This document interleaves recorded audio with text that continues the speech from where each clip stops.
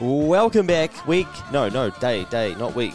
We're talking day number 9, and we're about to get into some grunty stuff about me really changing my life and quitting my job and things like that. But before we get there, I want to take you through a couple of stories that I'm going to weave into one to show you again how I was making dumb decisions and trying to make smart ones at the same time, and then a little bit of a funny one or a bit of a moment where life could have been different in the future should this have worked out my way.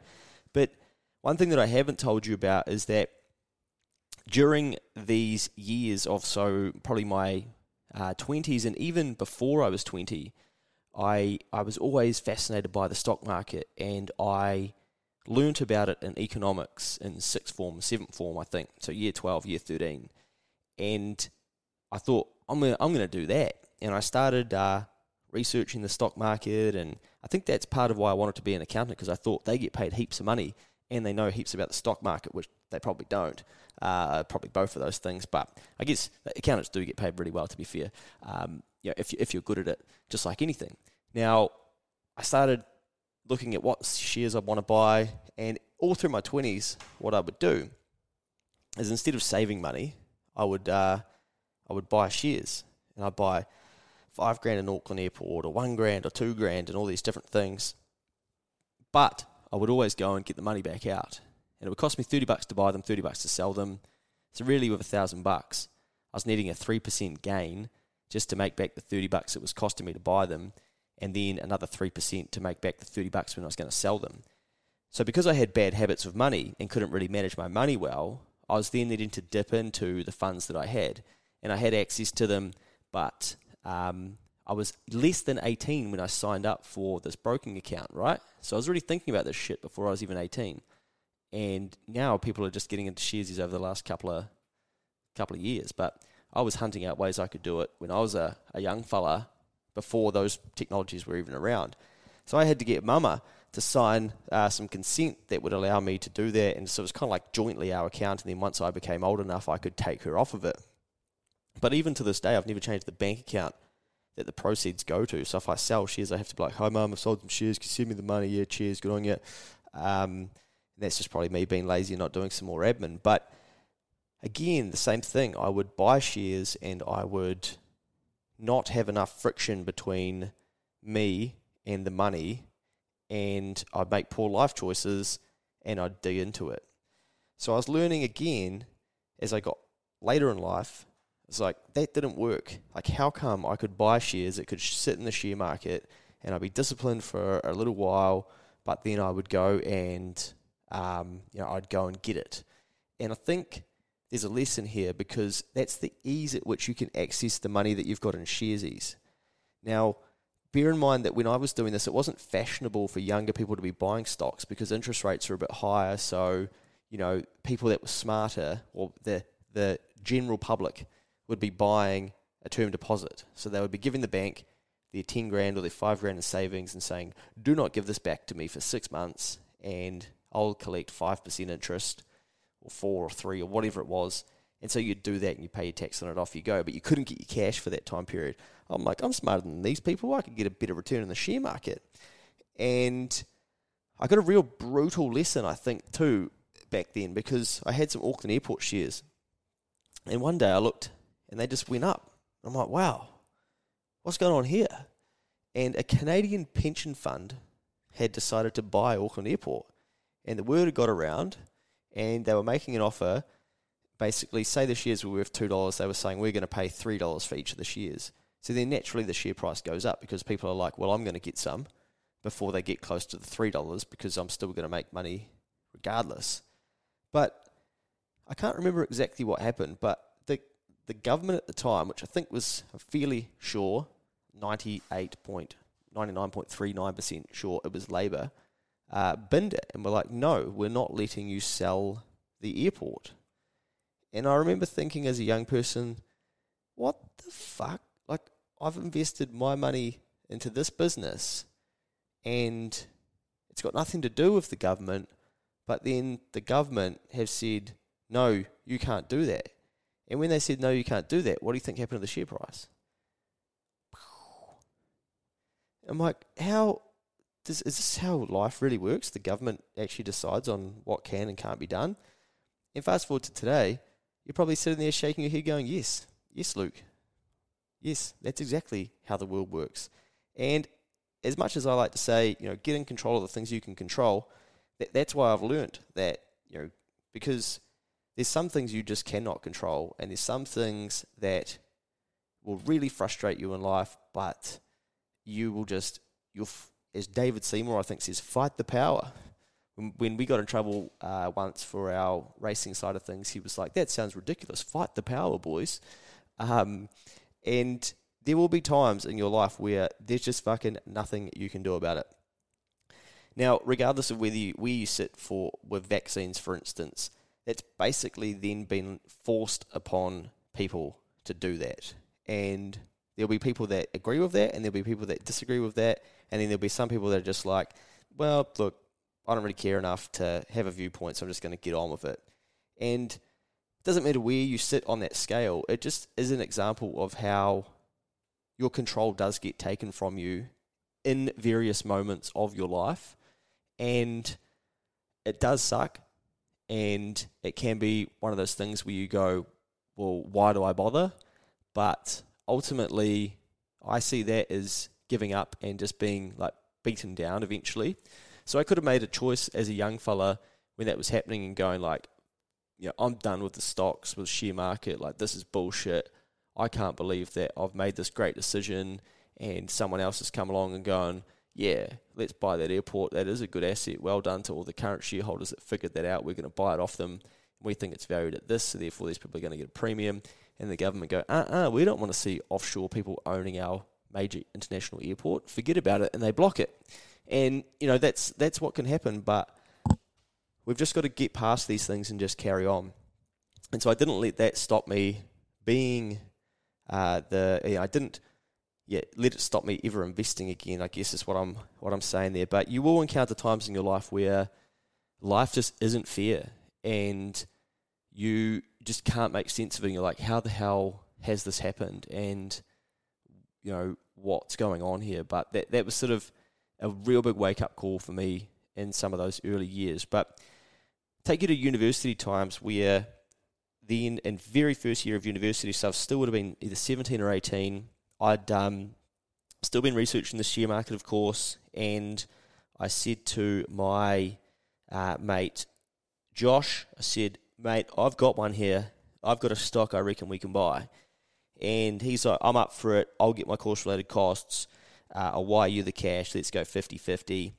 And I think we put in $500 each. And we put $500 each, so $1,000, into a business called A2 Milk. Now, this would have been 17 years ago? 17? Is that right? A long time ago, anyway. We were young lads, 17, 18. I was. He was a year older than me. And it was 10 cents to buy a share in A2 Milk. And we thought we were God's gift to the share market when not too long later we looked and it was 40 cents. I said, mate, we're selling these shares. We have just absolutely clocked the share market. How good are we? And we pulled $4,000 out. And basically, I thought I'd probably bin this uni shit off and should just start my own investment company because I'm so good at this that everyone's going to want to give me their cash and I'll just invest in the share market for people for the rest of my life. Now, the next day we logged in and the shares were 80 cents. That was niggly. We were out by then, so tough times. But anyway, we took that cash, and what do you think we did with it? Well, given we were very, very smart, we actually started a longer-term investment fund, and that is now worth $80,000 that we're going to both leave to our children to pay for their education for the rest of their lives, and hopefully their retirement. No, we took it to the pub and we rinsed it. Yeah, that's what happened. We blew the lot. Classic, same behaviour. But I'm taking you back 10 years from some of these earlier stories now. And we rinsed our $2,000 each or whatever it was. Yeah, $500 into $2,000. And it was gone. Do you think we repaid the course-related costs that we were using to buy laptops with. Laptops, eh? No, of course we didn't. So some pub owner in Palmerston North really benefited from the A2 milk increase. But anyway, from there, I was very intrigued by A2 milk. And my thinking was, if more people believe that if they drink this healthier type of milk, and I often look at like consumer behavior and trends and what people are going to do in the future and think, where's the world going? And I thought if enough people believe this science, they will, they will believe that they should be buying this milk. And then if they can do it in Australia, then they might be able to clock China, and this would just be something we want to be involved in.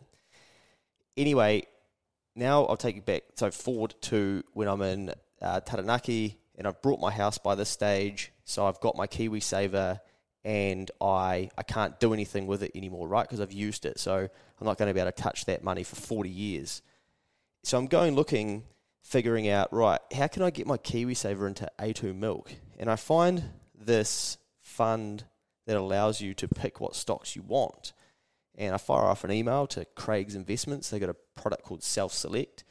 And I say, hey, I want to use you guys for my KiwiSaver, and I want to self-select where I want my KiwiSaver to go. Oh, yeah, of course you can, Luke. Fill out these forms, and we'll write to your current provider, which I think was the bank, and we'll take the money from them, and we'll invest it into the shares that you choose. And you just need to tell us which shares and at what percentage. So this was literally the sophistication of my KiwiSaver, run by Luke Kemmies, share market extraordinaire. I'm like, well, I just want it in 3 shares. They're like, 3, you want your entire KiwiSaver, which is probably only 15 grand or something anyway. I think it might have been 20 that I had left over, because you couldn't pull everything out to buy this house.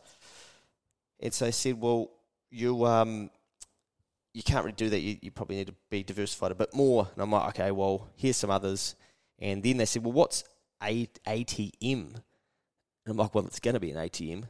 I said, that's A2 milk. And they came back and said, oh, sorry, that's not on our safe list that we recommend that share investors get into. Now, at the time, the shares were 40 cents from memory, and I basically had to go back to them and say, oh, well, that's a bugger. So basically, the whole purpose of me doing this was to be able to buy these A2 milk shares, and I couldn't. So I put it into a number of different stocks. But, that was another lesson. Probably do your research before going through all of this admin. Anyway, some of you will be familiar with A2 milk. It became the darling of the stock market because it got right up to $21.60 in the middle of 2020.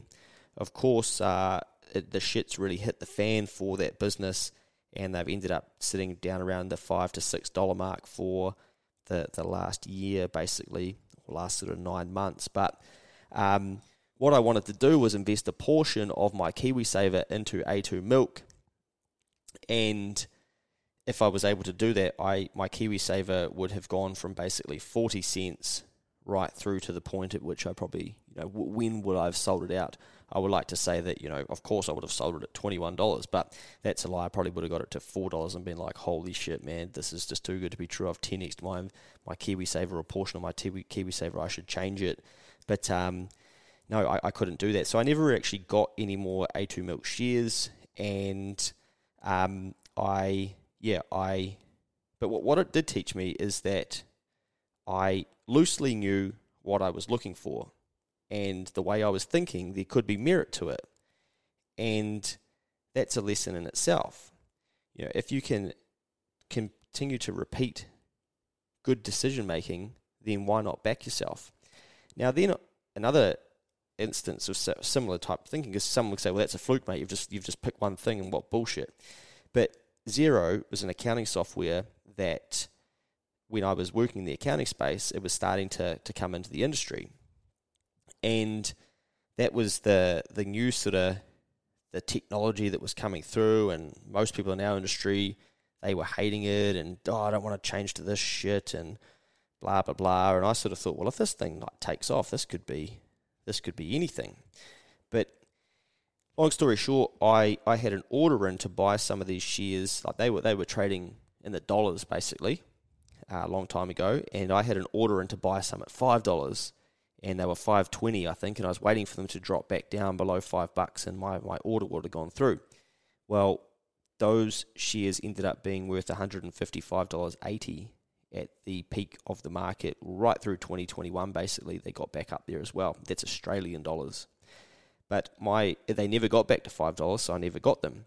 But I guess where you can tie this to a couple of stories I've already told you is that I couldn't make some of these decisions in the next windows of my life because I was out there being a fuckwit.